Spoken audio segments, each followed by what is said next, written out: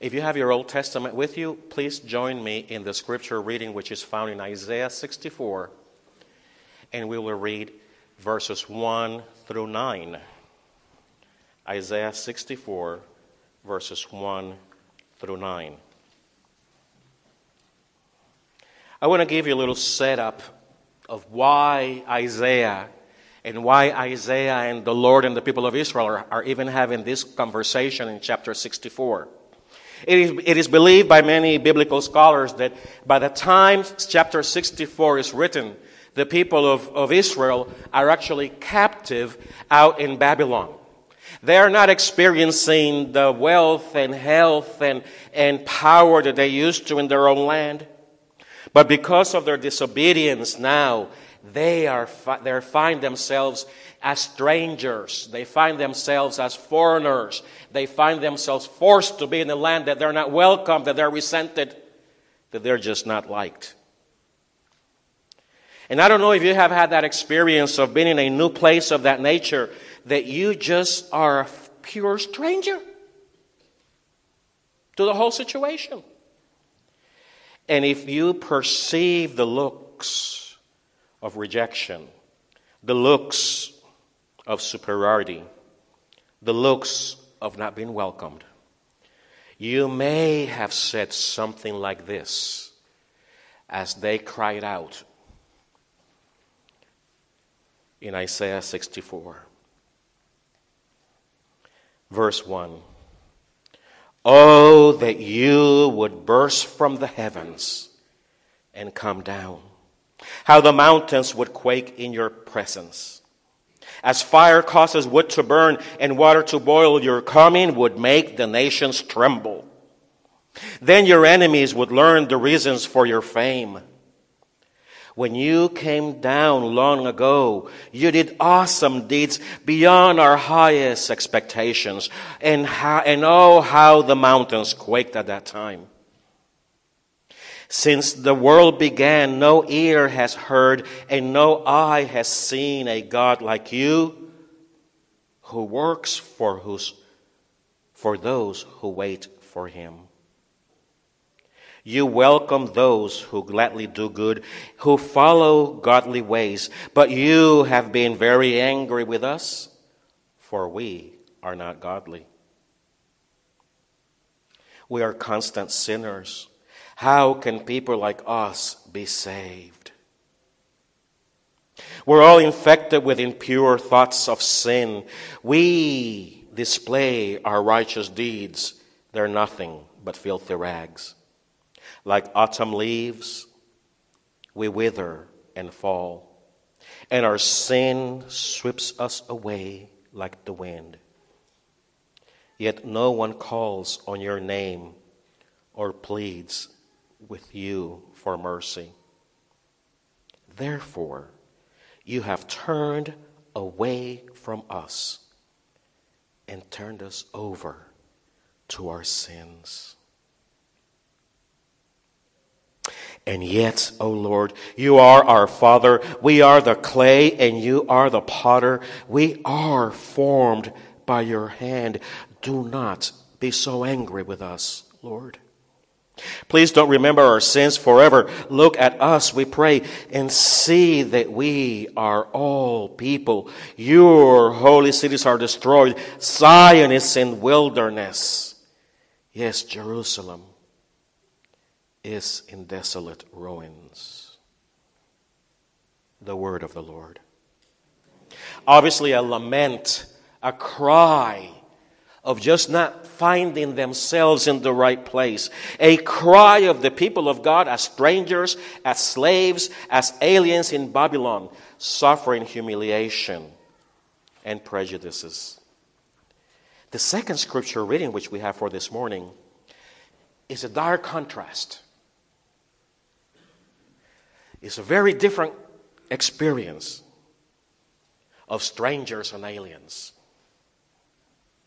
Let's listen to it. The Gospel of Luke, chapter 2, verses 8 to 14. That night there were shepherds staying in the fields nearby, guarding their flocks of sheep. Suddenly an angel of the Lord appeared among them, and the radiance of the Lord's glory surrounded them. They were terrified. But the angel reassured them. Don't be afraid, he said. I bring you good news that will bring great joy to all peoples. Don't be afraid. The Savior, yes, the Messiah, the Lord, has been born today in Bethlehem, the city of God. And you will recognize him by this sign. You will find a baby wrapped snugly in strips of cloth, lying in a manger. Suddenly the angels was joined by a vast host of other angels, the armies of heaven, praising God and saying, Glory, glory to God in the highest heaven, and peace on earth to those with whom God is well pleased. The word of the Lord. Both experiences very different. Both experiences very different. The one experienced by the people of Israel as they were taken captive from their land, and now they are slaves in somebody else's land, and now they are forced to do things and to be like they are not accustomed to. I'm sure the food was different. I'm sure the housing styles may have been different. I'm sure the music was different. The language was actually different. And they were having a hard time at it. Yet they were strangers, and they were aliens in Babylon. In this other reading in the New Testament, I find a different situation with strangers and aliens. Actually, there had been a period where strangers and aliens of this nature, I'm talking about angels, did not show up and hung around people. Between the last verses in the Old Testament and the first verses in the book of Matthew, there is what theologians call the 400 years of silence, where we have no narrative of God revealing God's self in any way, shape, or form to people. The 400 years of silence is called. And that silence is broken in Jerusalem. Not in this event that we read, but in an event that happened some weeks and some months before, when Gabriel, and stranger and alien. Listen, if angels are not strangers and aliens to you, what is it? Me, really? First of all, they don't seem to look like the way we have them with wings like that. I never seen one. I know people who claim to have seen them, and they are not short like me. They tend to be tall. They tend to have power oozing all around them. And people react with fear. Obviously, they haven't seen anything like that before.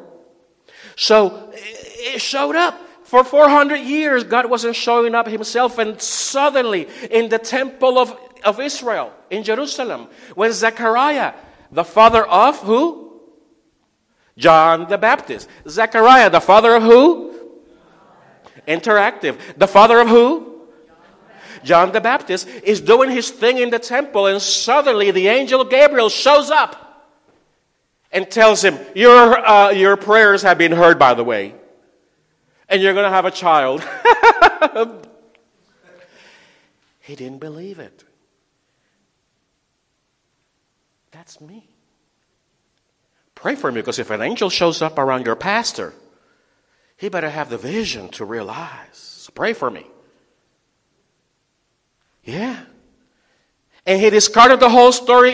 What happened? He had to swallow his tongue for her until the baby was born. Because of his unbelief. But why was he? Because it didn't happen. It just didn't happen. For 400 years, God had not shown God's self at all in any way, shape, or form. And suddenly God shows up with strangers and aliens walking on the land, telling people things that no ear had heard before. That an old couple are going to have a baby? And yes, they had the baby. It was John the Baptist. Months after that, suddenly the shepherds are in the field, as our story said, and strangers and aliens showed up with an even stranger message. What? King of who? Messiah of what? Was it by accident that the message of strangers and aliens, was it by accident? You see, because the Old Testament teaches an ethics on how to deal with strangers and aliens. It was always throughout the Old Testament, the prophets reminded the people of Israel that they were strangers and aliens at one time. That they themselves were actually strangers and aliens. You must not oppress foreigners, you know what it is like to be a foreigner. Because you yourself were once foreigners in the land of Egypt. And that is reminded over and over again in Deuteronomy, in Jeremiah, in Isaiah. We see it in Zechariah. We see it in all those scriptures that don't offend the foreigner. Because once you were a foreigner, and now they're experiencing again the foreign life in Babylon. As they are oppressed, as they are being treated unjustly, as they are being rejected, as they are being ignored, just for economic value. Calvin used to think, by the way, Calvin is John Calvin, a reformer of the 15th century, 1519, around that time. This one died too. It's the day to shout. So, I'm sorry, is Eleanor on the phone? She's not on the phone. Sorry, Eleanor, I hope you hear me. The microphone's, where is it? Oh, grab one of these and travel. I won't travel, I'll stay here. Let's try that. So Calvin really believed that the whole idea of us thinking about us being foreigners and strangers because we were also in Egypt, well, he relates that to the symbolism of us being enslaved to sin. Egypt is always a symbol, a representation of our state of sin, of our state of depravity, of our state of needing deliverance from God. So yes, we were in Egypt. Those of us who are here in Light of Hope, we were enslaved, if not yet still enslaved to stuff. And thus, we should then treat the foreigner, the alien, as Hebrews says. Treat them nice, because those of you who have dealt with foreigners and aliens and strangers in your house, you have actually ministered to angels. And we don't know. And we just don't know. In our New Testament text, it describes that the aliens and strangers were shown that came about. Oh, they came about with good news. They came about with excellent news. These were not foreigners and strangers who were oppressed. These were not foreigners and strangers who were experiencing injustice. They had a message. These foreigners and strangers had a wonderful message, had a joyful message of good news. They had a message of joy. They had a message of peace for the people. They had a message of love, and they had a message of hope. They had a message of that we were now going to become a family.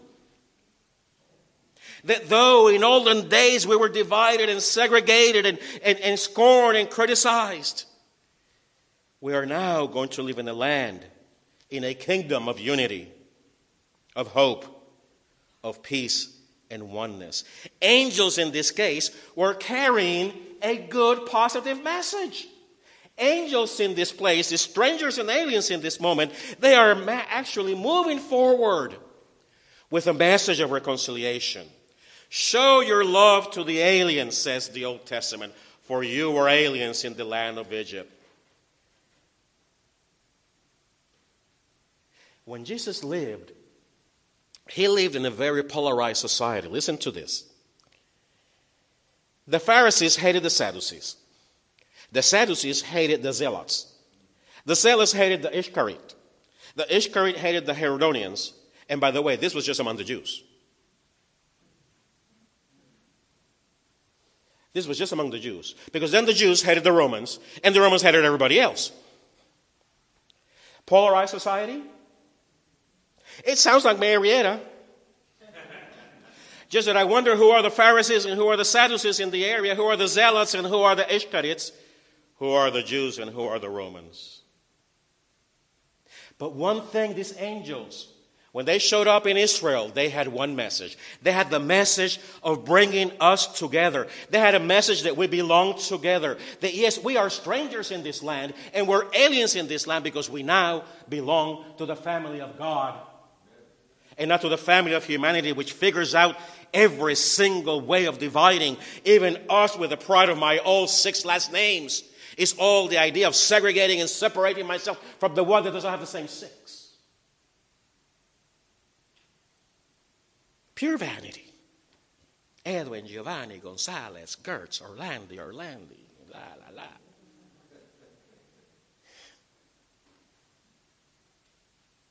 We belong together. Strangers and aliens in this land, we belong together. For the gospel is interpreted by Paul by understanding there is no longer Jews or Gentile, slave or free, male or female. For we are one in Christ Jesus.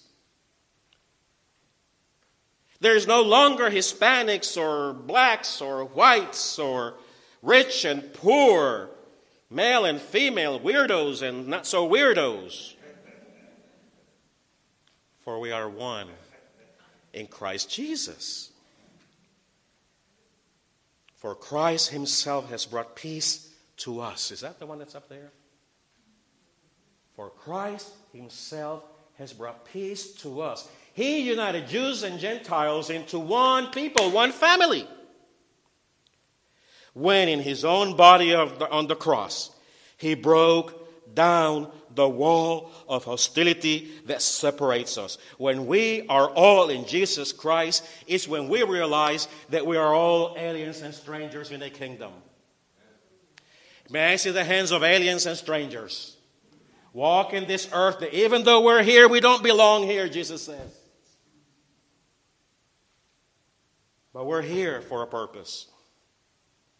We are here to put down the negativity and bring up unity. To tell others, you belong to my family, even though I like to keep you as a faraway cousin. But you belong to the same family of Jesus. You belong to the family that's called the Church of Christ. We're called to seek and celebrate, yes, as we have it up front, to seek and celebrate our diversity through unity in our Lord Jesus Christ, who brings us together from many different areas, from many different languages, from many different ways of living, from different generations, different economic lifestyles, to one place and try to hang out together and witness to the world that Jesus Christ is Lord. He who brings us together as one body, as one church, as one family, made up of strangers and aliens, people who are different, but uniquely gifted. Let me ask you this question. How far do you think it is between here where we're sitting to the nearest jail?